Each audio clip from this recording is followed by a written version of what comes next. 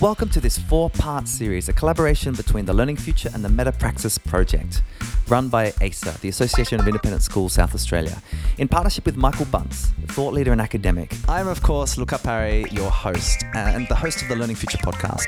In these conversations, you hear from educators that have thought and acted beyond disciplines to move into the multidimensionality of learning, fusing knowledge, skills, and capabilities so that our young people can thrive into their future. How might we bring agency, cognitive skills, creativity, critical thinking all together and couple them with an awareness for how we might transfer these skills and transcend current boundaries? This is true metadisciplinary work. Thank you for joining us. I'm here with Michael, and we have 5 fantastic practitioners joining us as well. So I'd love us to hear who you are and where you're from. Hi, my name is Graham Duffy. I am from Pembroke School, and I'm the head of science there. My involvement with the project would come from the fact that I was really interested in interdisciplinary projects, working with across different faculties and looking to do project-based learning with the students, with obviously science being a major contributor, but really wanting to find meaningful, authentic experiences, so where the faculties were not so much focused around their content, but each faculty was contributing in a way that was meaningful to them. So in a skills-based environment, looking at equipping our students with skills for the future, 21st century skills needed for the workforce. Fantastic. Graham, it's great to have you here. Great. And your colleague? Hello, I'm Andrea, also from South Australia, Pembroke School, which is an independent school in SA. And I came to the project through a concern about student wellbeing at our school and their dependence on teachers to get what they perceive to be outstanding grades. And what we noticed was they had an over-dependence on the teachers, which sort of retarded their agency, and so their well-being was being impacted, and we had a lot of anxious students. So I came from a well-being perspective, initially from a counselling role, and now from my pastoral care role as a year-level coordinator. Fantastic. Graham, Andrea, great to have you here. Thank you so much. I'm Mel from Trinity College North School, which is out at Gawler in South Australia. I am a head of house and I teach humanities, English, geography, history. I came into this project on the back of another project, which was the entrepreneurial program with Yongjia.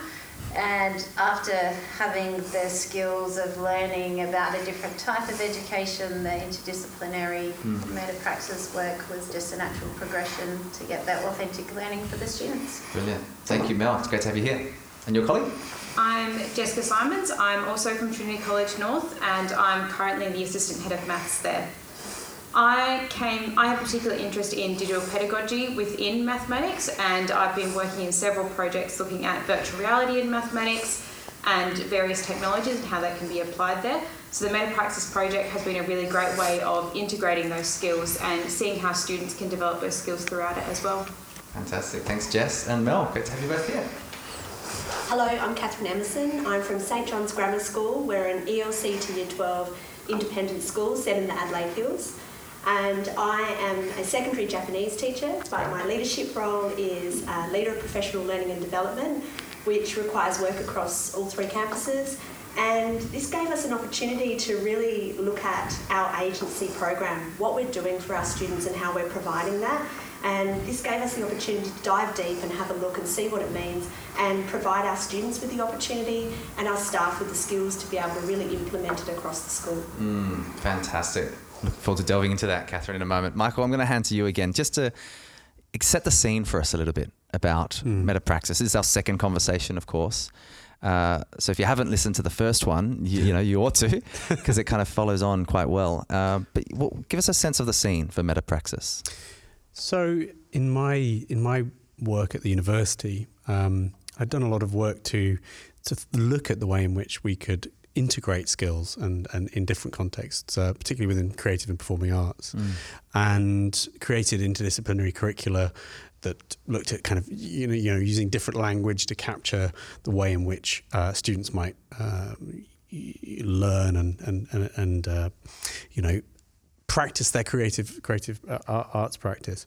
And so one of the things I did as part of that back in 2018 was to visit University of Melbourne to share some of that work with their postgrad department for Victoria School of Arts, and came down to Adelaide to share some of that work actually at Pembroke School, which was hosting some work that Charles Ledbeater was doing and I was doing to kind of explore some of this practice. And so, the idea was to showcase what that might look like, explore the idea of disciplines being integrated, teaching being an open sort of exploratory experience, and learning being an open exploratory experience, where students could make connections between potentially quite disparate concepts and disparate skill sets and disparate ideas, so that the idea was, well, okay, so how do you integrate those? How do you bring theory and practice together?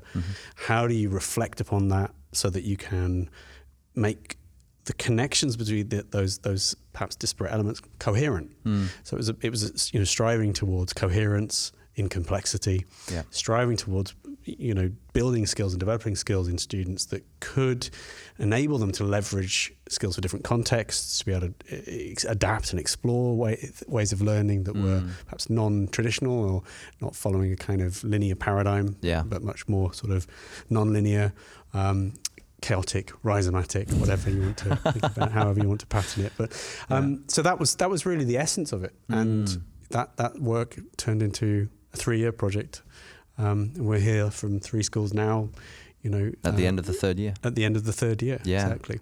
Fantastic. Well, let's delve into this, because I think what we've heard is this idea of shifting. We might say in transdisciplinary project in education. People outside of education probably just say project. Like a work project, life, the idea that everything is actually integrated in the language of learning, and that we're trying to shift from the grammar of schooling as it's sometimes described. So I'd love to start with St. John's and you, Catherine.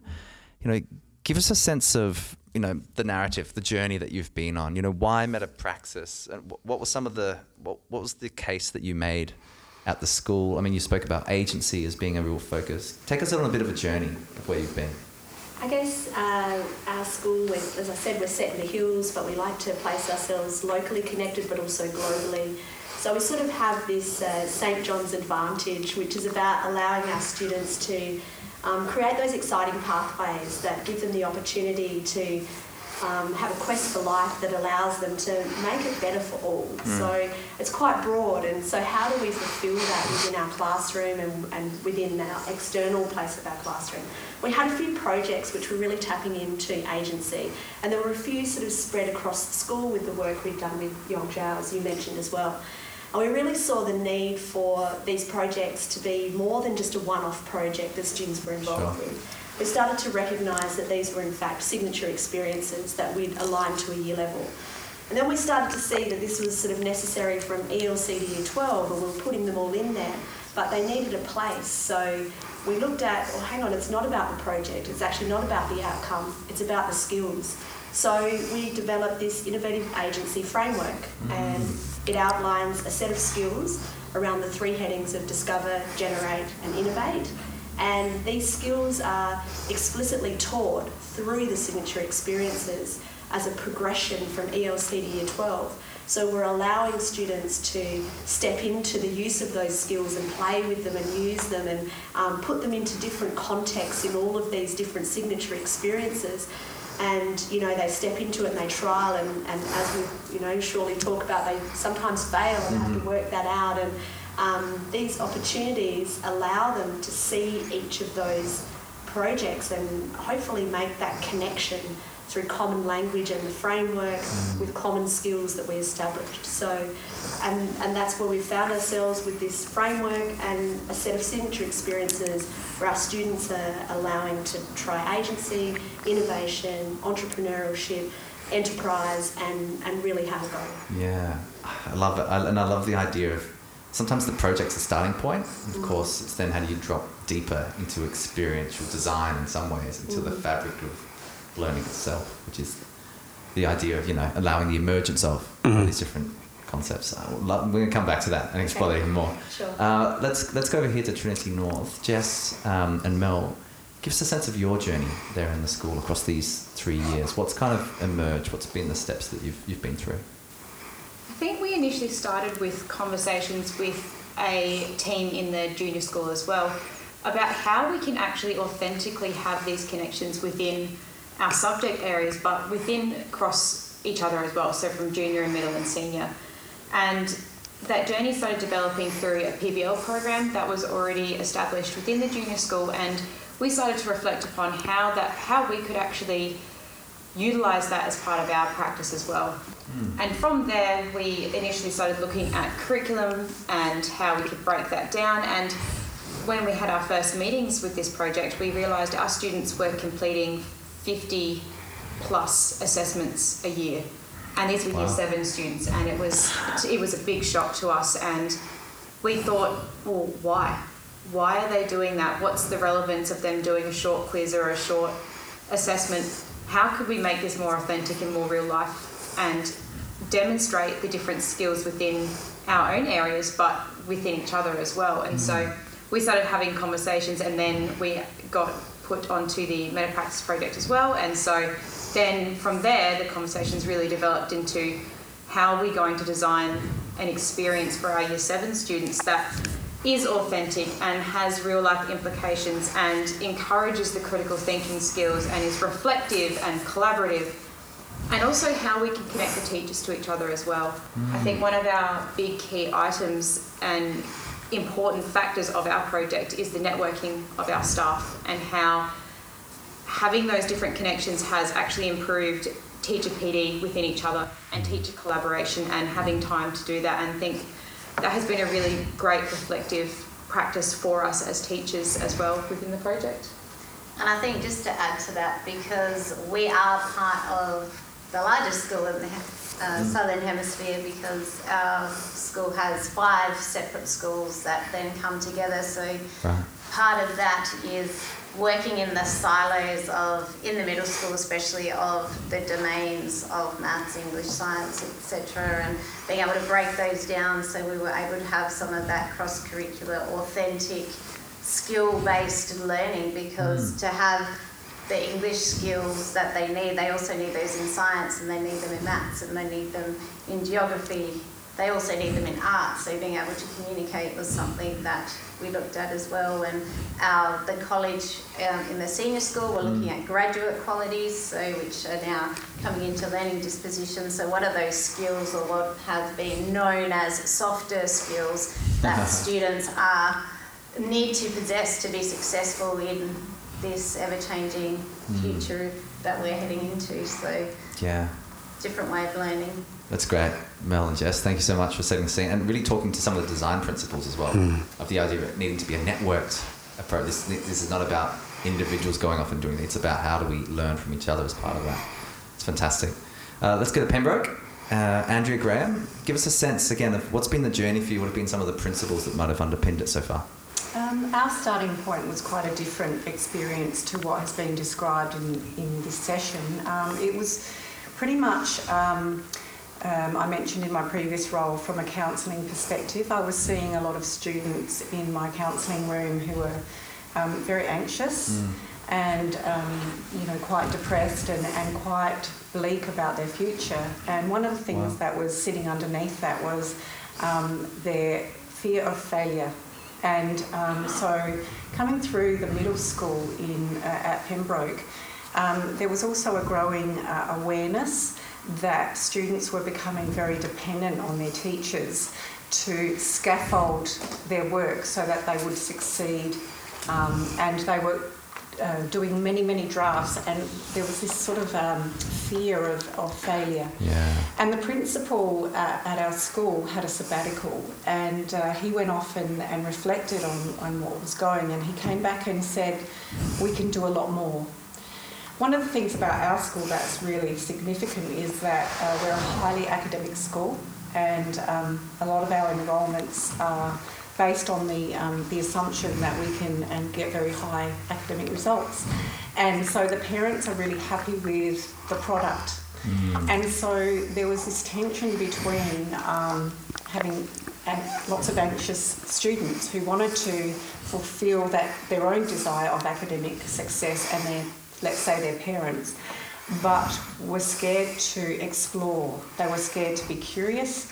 They were scared to fail. And so we set ourselves up to have this kind of tension there. And I noticed this in the counselling room, and at the same time I was working with ASA on a student agency project, and that's when I first was introduced to these concepts around increasing student agency.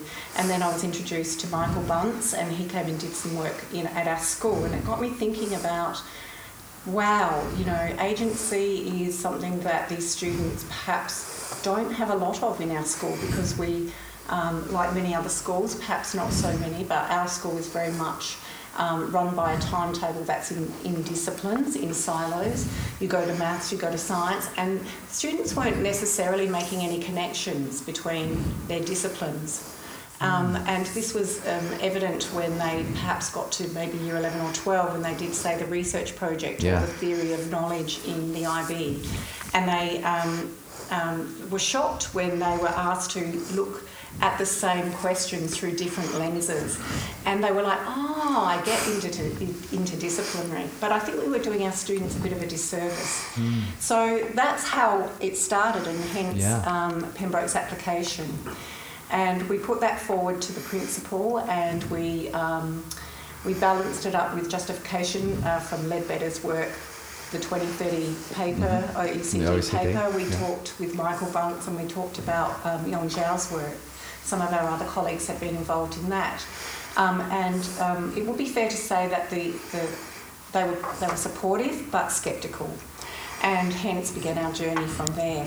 So we didn't really have a group of like-minded individuals who worked as a team. It became from a very small seed of perhaps joining some dots and then thinking, perhaps what can we do from here to increase the well-being of our students. And of course it's become so much more since then.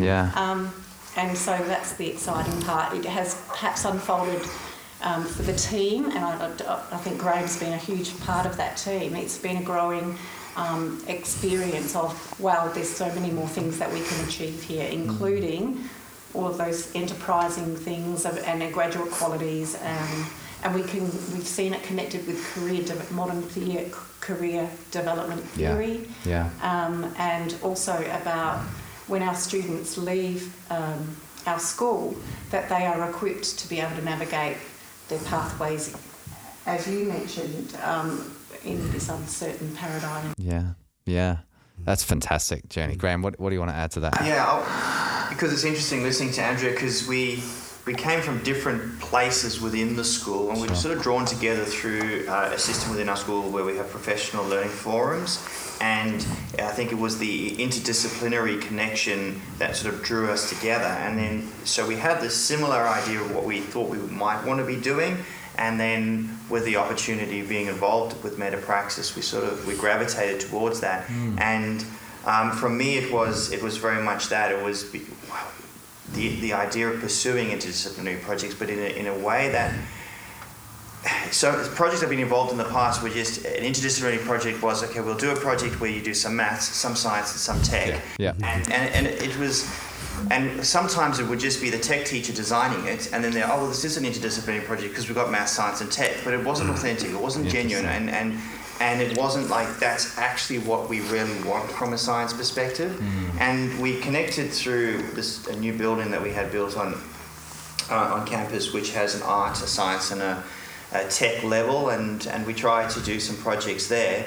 And we got some good work done, but through this now we've got art, we've got music, drama, science, languages working together on a project, but you wouldn't recognise it as being a project that is involved with those specific subjects. Yeah, that's great. You very quickly realise that the pathway wasn't about the sort of the hard curriculum. It was more about the skills that each of those subjects demand, and equipping students with those skills. And so as we sort of refined our scope and we drew it down to something that could be manageable. We saw a lot more, I suppose, agreement to what we were all looking for, and we kind of feel that we're on a path where we are all getting what we're looking for.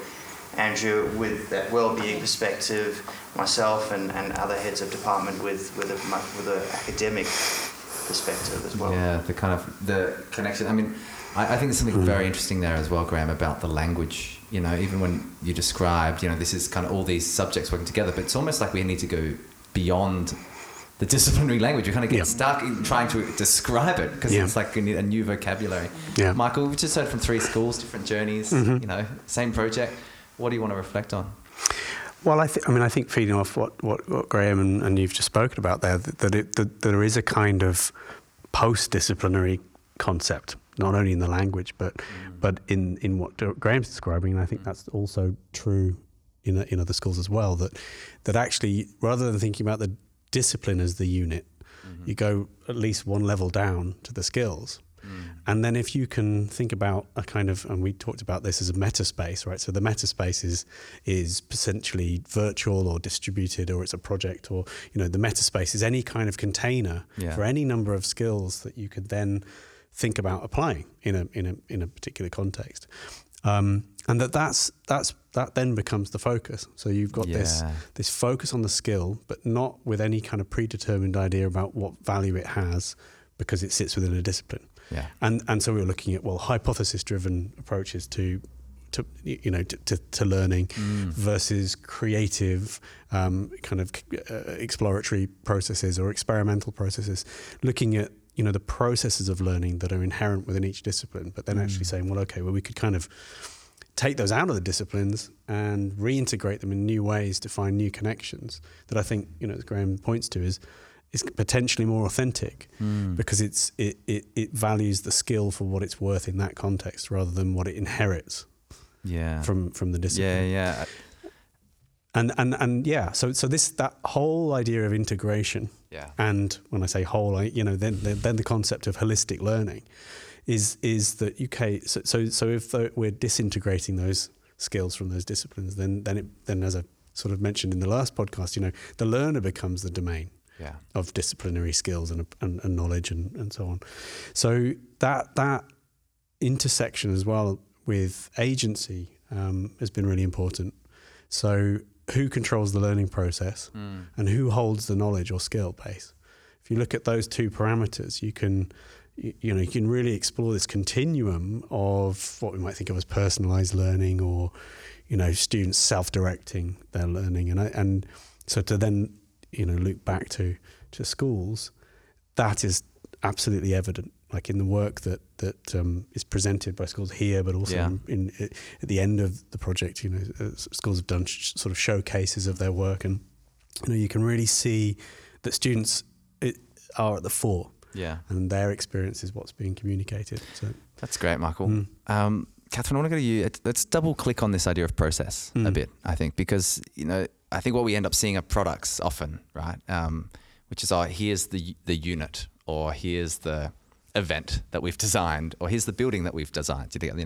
And so take us into this idea of process, particularly because after the first year of this work, there was a moment in time when you created a product, which was a poster, which is meant to crystallize some of the thinking, and then really just take us into a deeper level of how it's kind of worked through from that point in time.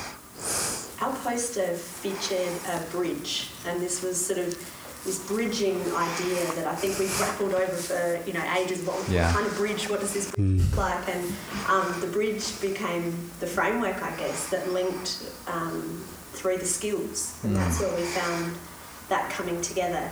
And I think we had, like I said, some of these signature experiences, but when we added the skills framework to it, it really deepened the opportunity for outcomes for students, and it created an opportunity with common language so that students could recognise the building of their skills, this transfer of skills, and being able to see that the work done in Year 6 in the junior school, when you come to Year 7 on the secondary campus, that it continues, you're building those skills and there's opportunity for that. So the well-placed few experiences that were within the school became enhanced, and we needed to get staff on board to be able to be also upskilled in this area. So there was professional learning opportunities. We chose whole school professional learning days. Staff played with this as well. They had the opportunity to pull apart the skills that we put out there, and they wrote stuff on there and changed things and edited, and they were part of this process. They wrote it with us, so we brought it to them for editing and for conversation and discussion, and this is where we really unpacked and saw in different areas of the school where things were happening. But we didn't want it to sit just with these signature experiences as well. So there are opportunities there, but we really wanted it to provide opportunity for all classes to look at the projects that they were doing and provide this layer of skills and connect to it, and not just see that it was for a project for MetaPraxis that we were doing for something that was a project, but we became the teachers became the users of the framework as well. So as we were writing it, we had to discover, we had to problem seek and pose questions, and we had to engage and connect, and we had to set our learning intent to success criteria, and we needed to generate and synthesise and generate solutions and refine things and put out prototype. We became the users of our own framework, which for teachers, for us, was also really interesting, and we constantly found ourselves coming back to that.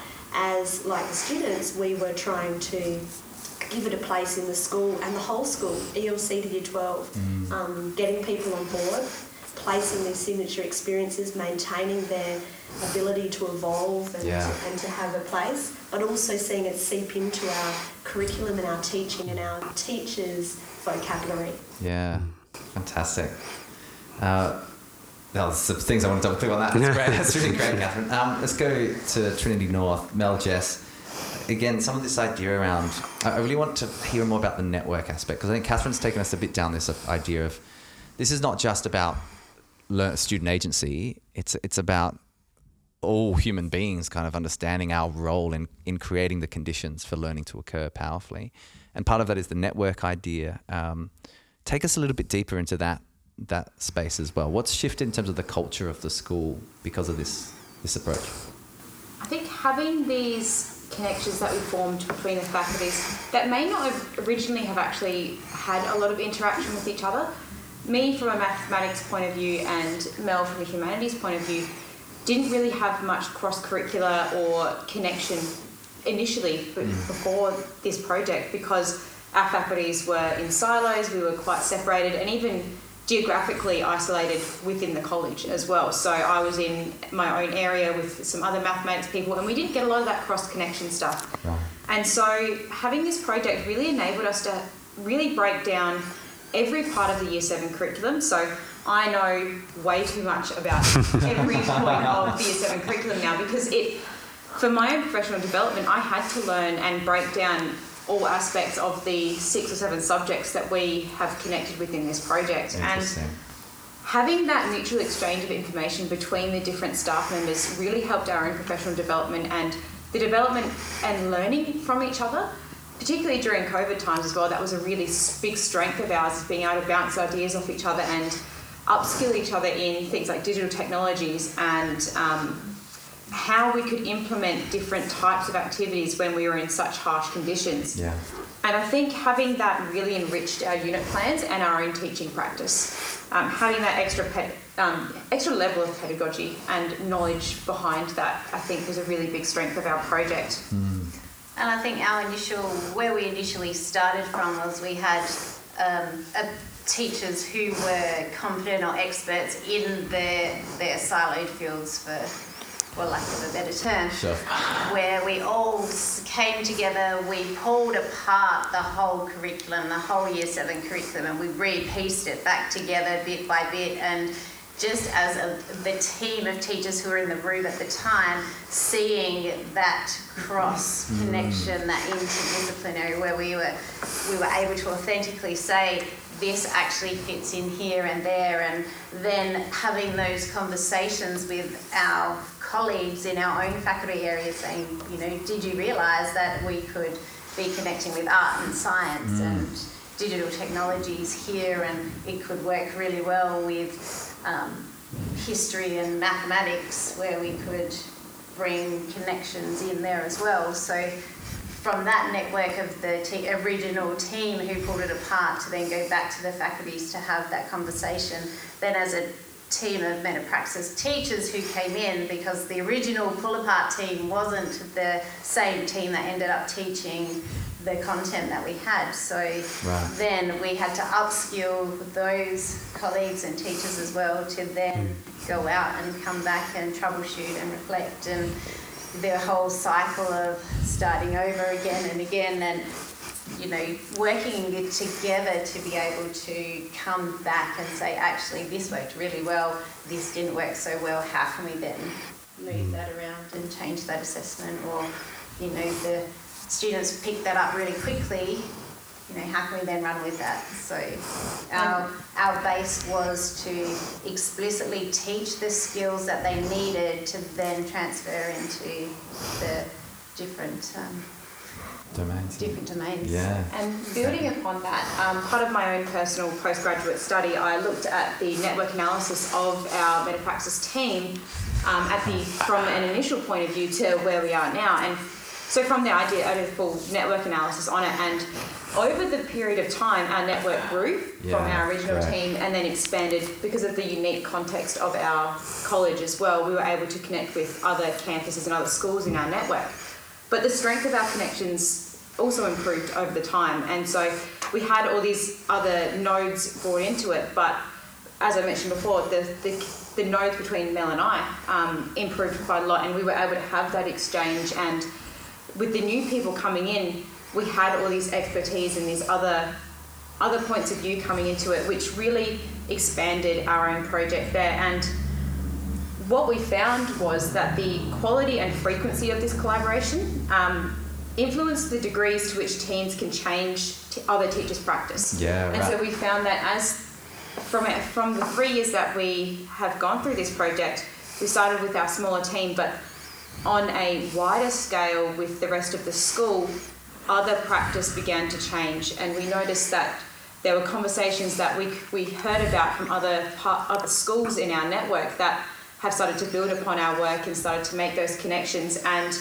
ultimately, it's to improve student learning and student engagement. And we could see that through our collaboration and through our team teaching. And now Mel and I have a collaborative classroom right next to each other, where we have that environmental connection of the node as well, which strengthened it even more. So having that teacher collaboration, I think, has been a real big benefit to our school's culture as a whole. And just to go ahead. No, yeah, that's fantastic. As we're on a little tangent here, I think the way that we approached the MetaPraxis was a little bit different to some other schools as well, because it was more teacher-driven than leadership-driven. So it started with at the teacher level, at the grassroots level, and we've sort of built it up, whereas some schools have started with leadership and spreading out and then it filtering down or working together as teams, whereas we were sort of on the ground. And I love it, and doing network analysis as well to make out how things are going. Jez, I mean, very at home in the mathematics space, I'm sure. Very much so. And yet I'm really taken, I think, and I'd love as we move as well to Pembroke, this idea, Michael, that, we actually had this beautiful line from a friend of mine, Ashanti Branch. She says, we always need to care more about the subjects who we teach than the subjects that we teach. And there's something about this shift from us saying, well, actually, I'm not just a maths teacher. I'm an educator that creates an experience, and I have an expertise in mathematics. And that very subtle reframe, I think, is really interesting about who we choose to be as we try to move beyond into the post-disciplinary space, maybe I should say. No, absolutely.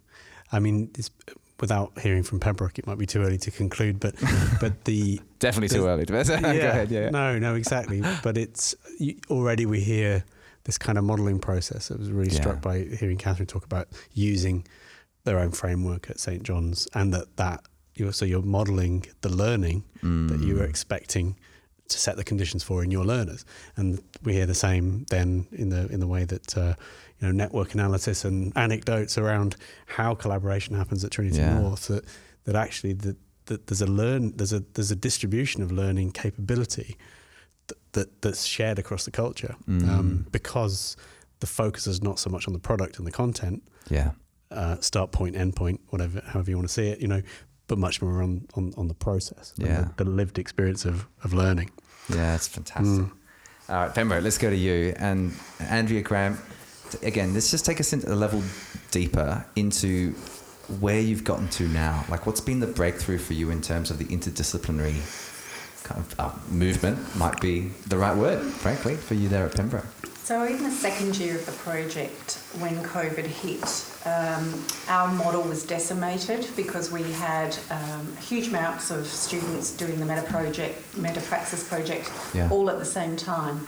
And with social distancing and all that, we couldn't simply do the model, and the establishment wasn't able to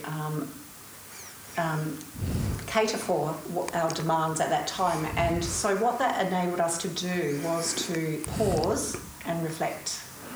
And we came up with the idea of presenting to academic management, because at this time there was half a dozen of us who were like-minded and had a pretty good vision. But we had some barriers around timetabling and the fact that the awareness in the school simply wasn't there, apart from some members of senior management and maybe a few people here and there who had heard some good things about what we were doing. So we thought, how can we pursue this to make this more known to the community, and that this work is very important. So my colleague and I put together a presentation at academic management, and essentially it was pretty much a pitch. And then it incited some enthusiasm and some interest from other heads of department who sat on that committee. And, on face value, they all say, oh, yes, we would love to do this. This sounds really good. This sounds lovely and wholesome.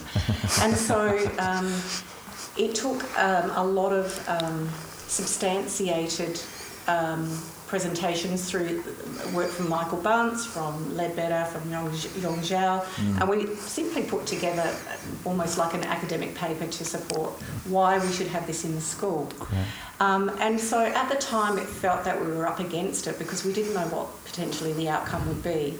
But we thought we'd give it a go. And in hindsight, that was really a blessing in disguise, because what it forced us to do was to really think about what were we trying to achieve here. And initially Graham mentioned that we had, a bit of drama, a bit of music, a bit of art, a bit of languages. But what we really realised was that, in fact, we weren't trying to teach the discipline, we were trying to teach the capabilities. And that was a real pivotal moment for us. And so really 2020 was about trying to really get in our own head about what we wanted to achieve and what would be best for our school in our context, given that we are very disciplined and siloed in our approach. And so it was through this canvassing, if you like, to the upper management and the senior management to really get a grip hold and then convince them to give us another go in 2021. So we have run 2 pilots this year, and successfully so, and we've got a scope and sequence. We have students who have presented their ideas about how to change the world or how to make it a better place, and I'm happy to say that some of their ideas have now gone beyond the meta space. They've gone to students stepping up and demanding to be heard, and they've made appointments with senior executive, and now they're trying to make a change in our school. And this is just such a joy for me to see the fruits of this. And I think what it did highlight to me was that in the process of being a change agent, that sometimes when there's maybe a barrier, it forces you to work out what is really fundamental and what is really required, and then we route, and we really went hard and fast and pitched, and now we're actually being given a space in the timetable to run MetaPraxis in Year 7 for all Year 7s. Fantastic. I mean, that's a big thing in a school, to get space in the timetable. You know, it's like it's now seen as part of the core. Yeah. Graham, what do you want to add to that wonderful? I think the trick at a school like Pembroke, which by so many measures is a highly successful school, and we're very good at what we do well, and to try and massage and change structures and cultures, it's very difficult, because not only is the school it's on a trajectory which is well established and well supported, but it's a big school, and so therefore to bring about any kind of significant changes, it needs to be done, I suppose, in small bite-sized pieces. And where we were successful is running pilot programs. So we tried iterations of the project, and I think every iteration in itself had its successes, but what it did also allow us to do was to refine and to really focus on the direction that we wanted to take, which with the pitches then gave those pitches a lot more substance. And we had within the academic management, most people were pretty keen to see something happen, but they wanted to see something that they could sort of refer to, a model, a prototype. And so that's what we've done. And then this year, as Andrea said, there was a gap on the timetable which dovetailed in really well with what we were wanting to do. It was a subject that was previously badged critical thinking, which fitted in perfectly with what we were doing, because we already established that we wanted to focus on the capabilities of creative and critical thinking and personal social capabilities. Great. So it worked in perfectly with what we wanted to do. And I think that's another thing, is being flexible enough to take advantage of opportunities that present themselves. And timetable was always going to be a constraint of ours. So when we were ready and we had a practice model, we could jump at an opportunity which was a line on the timetable for Year 7s. And it wasn't that hard to get across the line in the end. And now we're both teaching it as one of our courses next year. That's fantastic. Michael, what do you want to add to all this? It's all fabulous. All fabulous. So good to hear. I think, one of the things that's really clear to me certainly is the depth with which each school here and other schools, MetaPraxis, have thought about and considered the work, really deeply reflected on their own practice, reflected on the nature of knowledge and skills, to kind of not so much disintegrate, but kind of disaggregate them, take them apart, find out what they're made of, so that they can then apply them in a way that's meaningful. Yeah. And I think it's really powerful to hear from each school, and particularly Trinity North and Pembroke, how part of that work has been about almost using learning, that deep knowledge, to change culture and to work through. And that's either not necessarily culture as a barrier, but just to think about the cultural experience of how to share that learning. Because really, I suppose what that does is it says, well, this learning organisation, you slice it through the middle and you'll see the same kind of patterns of learning each tier of it, and I think that as a model, that kind of idea that there's a kind of learning paradigm, there's a learning kind of prototype in the way that we learn, and that pattern we can replicate, we can spread, we can disseminate, and that's so powerful to hear then with the outcomes, the impact of that work, and all schools have spoken about that. The very robust agency framework at St. John's that's a learning tool for teachers, leaders, students, and learners, in the same way. Similarly with Trinity North, the network analysis, and I know you've presented that to me before, is just it's very clear that there's a learning culture that is a learning organisation that holds that learning culture, and Pembroke, just fantastic to see how you've taken the essence of what Pembroke is and transformed it so it can be reconsidered as something new, you know, where you've integrated interdisciplinary learning concepts, which speak to the development of creativity, critical thinking, personal social capabilities, collaboration, communication, you know, all of these sort of what we think of as complex capabilities, you know, in all schools have been we're taken apart to a degree, so we can find the components and see what's useful and relevant, and then reapplying them, you know, in those projects. It's fantastic. That's fantastic, Michael. I mean, there's so much that resonates here with some of our conversations with Charlie Leadbeater as well. You know, the idea of finding new patterns, you know, the idea of philosophy and practice and product, the idea of radical traditionalism. You know, the idea of, you know, you don't want to lose the essence of who you are as a learning organization, and yet to stay, you know, in stasis is the most dangerous thing there is right now in the shifting world around us. I'm just so taken by this line about, it's not about finding the skills in the subjects, it's about finding the capabilities and then building from that place, you know, as opposed to knowledge, skill, capability, real world application. You know, instead of going that way, start with real world application and come from that place instead. Definitely. So it's and it might be chaotic, but you know, what's important is finding the edge. Because if you find the edge, you know, on that periphery is where the exciting stuff happens. If you stay in the middle, in the discipline, then it's safer. Not so risky, but not as much as of a journey. That's just fantastic insights, Michael. I want to go to the schools just for like a final closeout here. Catherine, with you at St. John's, I'd love for you to just, you know, where are you right now? Like, what do you feel has been embedded in terms of the learning culture, and what do you see as kind of the thing that may emerge as you continue this journey, right? And of which, frankly, there is no end point, which is the most exciting thing about working in school. You know, what do you want to reflect on?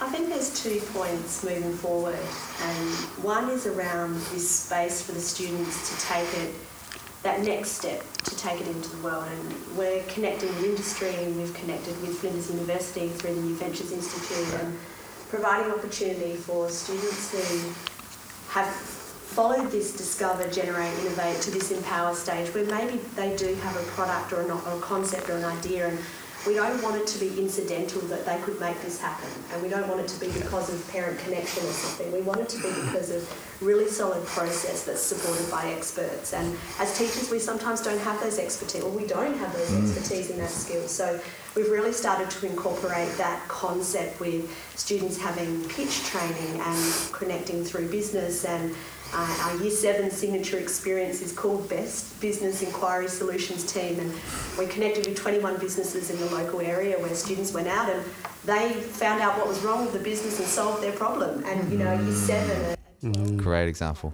Do that, but what's the next step from that, and how can we empower them to take that further? So us connecting with industry, connecting with universities, setting up those links and allowing our students to step into that space, and setting up a space at school as well. We have the a flight fund. Everything's revolving around the eagle, where St. John's is learning to soar. Okay, great, good metaphor, Industry that are providing opportunities for our students to tap into finances to get it set up. We have an aerospace lab starting next year where students can tinker and play and be supported, that leads to the New Ventures Institute. So that's not the pathway for everyone. This is for the students that want that opportunity, but we really need to provide it. And the other space, I guess, is this tracking of skills. So we've got all these skills, we're putting them in place, we've got the signature experiences, teachers are using the common language, these signature experiences are embedded in the system, but we want to see what's the importance of tracking. And Michael, we talked about this, I was like, tracking, assessment, what is it? But tracking for transfer, that's nice. I came up with it. The idea that we're not tracking for an outcome or a product, we're tracking for the ability to transfer skills to then apply, to be able to put into play. And, you know, my question is around our future states and where are we heading, and what kind of place, is the ATAR going to be the way that we assess, or is this the start of tracking these skills and being able to see, you know, Michael, I've talked about my vision of the web. I mean, you need to see it to You're linking on things, and the students' skills are pictured in this web where they can make the links, they make the connections, they tell the story. Yeah. They've got the common language, the agents of their own learning, and they can find their pathway that can be fulfilling for them, for their well-being, but also make the world a better place, like we said. I mean, maybe that's a grand dream, but it's, you know, this is why I think that we're here. Like you said, it's not about me just teaching Japanese and, you know, although That's great. It's a fantastic subject. you know, it's really about providing these opportunities for students. Yeah. So we're moving to that next level of how can we take them there and provide that opportunity, and then what is this transfer and tracking, and how can we make it happen, and where is that going to be valued, and is this a pathway that we are actually setting our students up for that will be bigger than just our school, and hopefully it will be. Gee, that's fantastic. Some principles there that just really resonate, I think, Catherine. You know, the idea of moving from learning institution to learning ecosystem, like mapping that into the employment locally ecosystem. Yeah, tracking to transfer is such a powerful way. Yeah, is it about the academics, or is it is it either or? Are we both and? You know, how again, it's about going beyond the transcendence in some ways. To mastery transcripts, learner profiles. You know, there's lots and lots of interesting work. That's wonderful. Thank you for taking us on that journey. Thank you very much. All right, Jess, Mel, give us a sense. What do you think, you know, what's been a success for you? What do you think is something that's become embedded now? And again, as Catherine's taken us through, what's emergent? What do you think is kind of on the horizon for you? I actually think it's really interesting that Catherine's been talking about tracking for transfer, because recently in my final work for this MetaPraxis, I've been looking at micro-credentialing and how we can actually track students from early years all the way up until they finish year 11 and 12 and beyond, and how we can see their progression through these different skills throughout their time. And so I've been writing a proposal and a framework of micro-credentialing that looks at the students' contexts and cultures and their own communities, and how they can actually provide their own evidence and their own narration of their journey. And so that's been a big emergence for our project, is having the students tell the story of them and their learning and where they're progressing so far. And so through the micro-credentialing, we're looking very strongly at students picking their pathways. And this has been a way that we're starting to look at having rubric design and other ways that students can actually provide evidence of, this is where I'm going, this is how I demonstrate these skills. And this is not just in an educational, the disciplinary side of it. We're looking at the wellbeing side, so students will get credentialing through community service and co-curricular and other places through there. So we're looking at the holistic approach in that micro-credentialing, and having that narration throughout we think is really powerful for the students to see how they've developed over time. And the MetaPraxis really has been the stepping stone for that, and how we can actually improve upon and how students can find those skills and emerge that. And we've been looking at our industry partners as well, and how we can have graduate qualities that students can map and students can achieve that then go towards SACE or an ATAR or to industry partners, and what in our local area that we can do as well, because we are semi-rural, so we've been looking at our community connections throughout there as well. So it's been a really powerful stepping stone to mapping how we can actually show and demonstrate student skills along the way.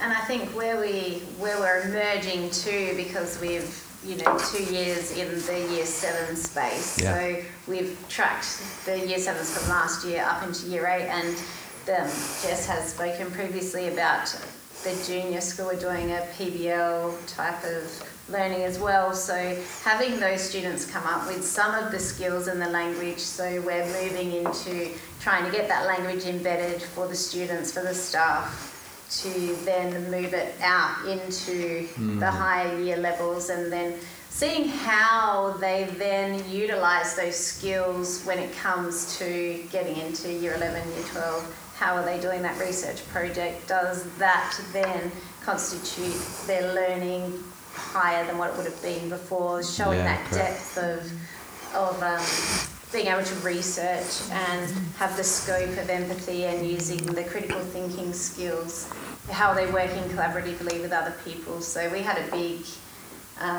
our big focus was on collaboration and building those teamwork skills, and not just with the students they were working with, but as a year level, how did they come together, how do they then break out? And some of the reflections the students had on that was quite impactful as well. You know, a lot of them had said, you know, I struggled with working in groups, or I didn't like working in groups, and we in our wellness space we look at character strengths as well. Right. So they were able to identify where they use some of those to then move forward in that space of collaboration and creativity. And so I feel like we're just at the start of the journey, even though we're already 3 years in. Yeah. I love the fact that this doesn't end, that we have this progression and we're able to see as far as we can, but then there's still another whole world in front of us again to be able to work with that. So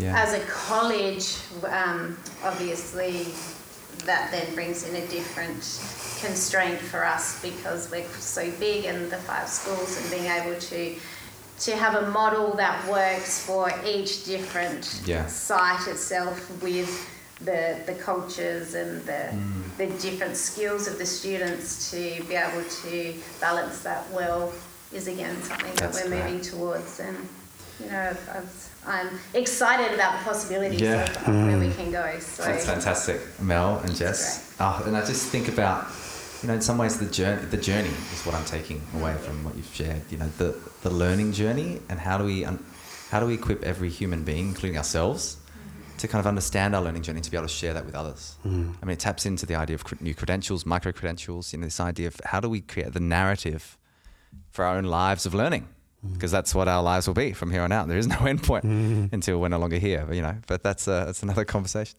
Thank you very much for sharing.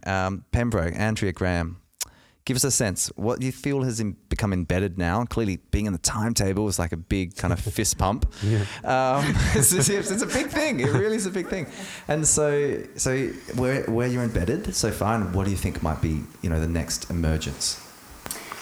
So I think we have discussed the idea of fist pumping again and trying to embed in the middle school, particularly leading through year 8, 9 and 10, and having a presence in the timetable where MetaPraxis can be a part of each student's experience at every iteration of their maturity through middle school into the senior school. And one of the things that I picked up from Melanie was this idea, and the narrative is also something that is probably the next focus for the project, in that we would like to set up some kind of digital portfolio for each student to track their development in those capabilities and those transferable skills, and to assess their graduate qualities, so that when they do get to somewhere like year 11, that will inform maybe their subject selections or maybe their research project or whatever it might be, so that they can build that capacity. So, and I do hope sincerely that the ATAR does fade a little, and that, because the emphasis on that is a major driving force in our school for students to make ridiculous selections around subjects that are not necessary, and perhaps ill-conceived, and sometimes driven by a desperation to achieve this, you know, this pathway that they think is quite a linear process.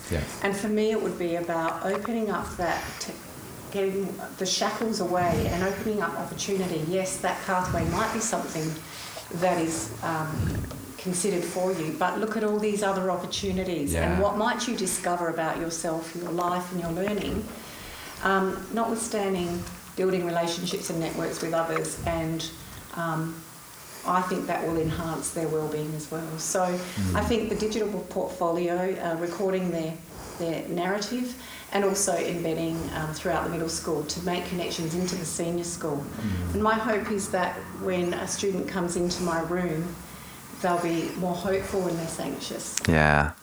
Oh, and there's Graham, what do you want to add? That's fantastic. Some things there, No, I think from my perspective, when you embark on things like that, you sometimes step back and you look at what you've got, and I don't think there was ever any question that what a student's education at Pembroke is an excellent education. I have absolute confidence that what we do at Pembroke is brilliant in so many ways, particularly within our subjects, and what a student gets is amazing. But as you said, you can't just sit in your laurels. You've got to keep reimagining, reinventing, looking at different ways in which you can improve their experience and probably equip them better for the future. And in Andrea's role, she gets this insight into some of the stresses that schools can produce in students. And from my perspective, that frustration of, are we genuinely meeting the demands that these students will face when they leave school? And I just think that by doing a project like this and coming with a focus, we are attending to those, working on the well-being of the students, their ability to, I suppose, encouraging greater agency within the students, risk-taking, independent learners with those genuine skills that they need not only to be successful at school, which is a big priority, because that was part of the selling pitch, if you like, for other faculties, is that these are the skills that they need to be successful at school, but not only that, successful after school, in business, and in their lives. So I think we're very excited about this, and as Andrea suggested, the vision is now do what we're doing successfully, and then build momentum. And there's been a lot of talk and a lot of support for maybe then getting iterations across the year levels and then building the program as we go. Fantastic. Amazing. And Graham. It's really exciting. It's really exciting work, and I think I didn't ask this question, but it's such if we lift our gaze to 2040.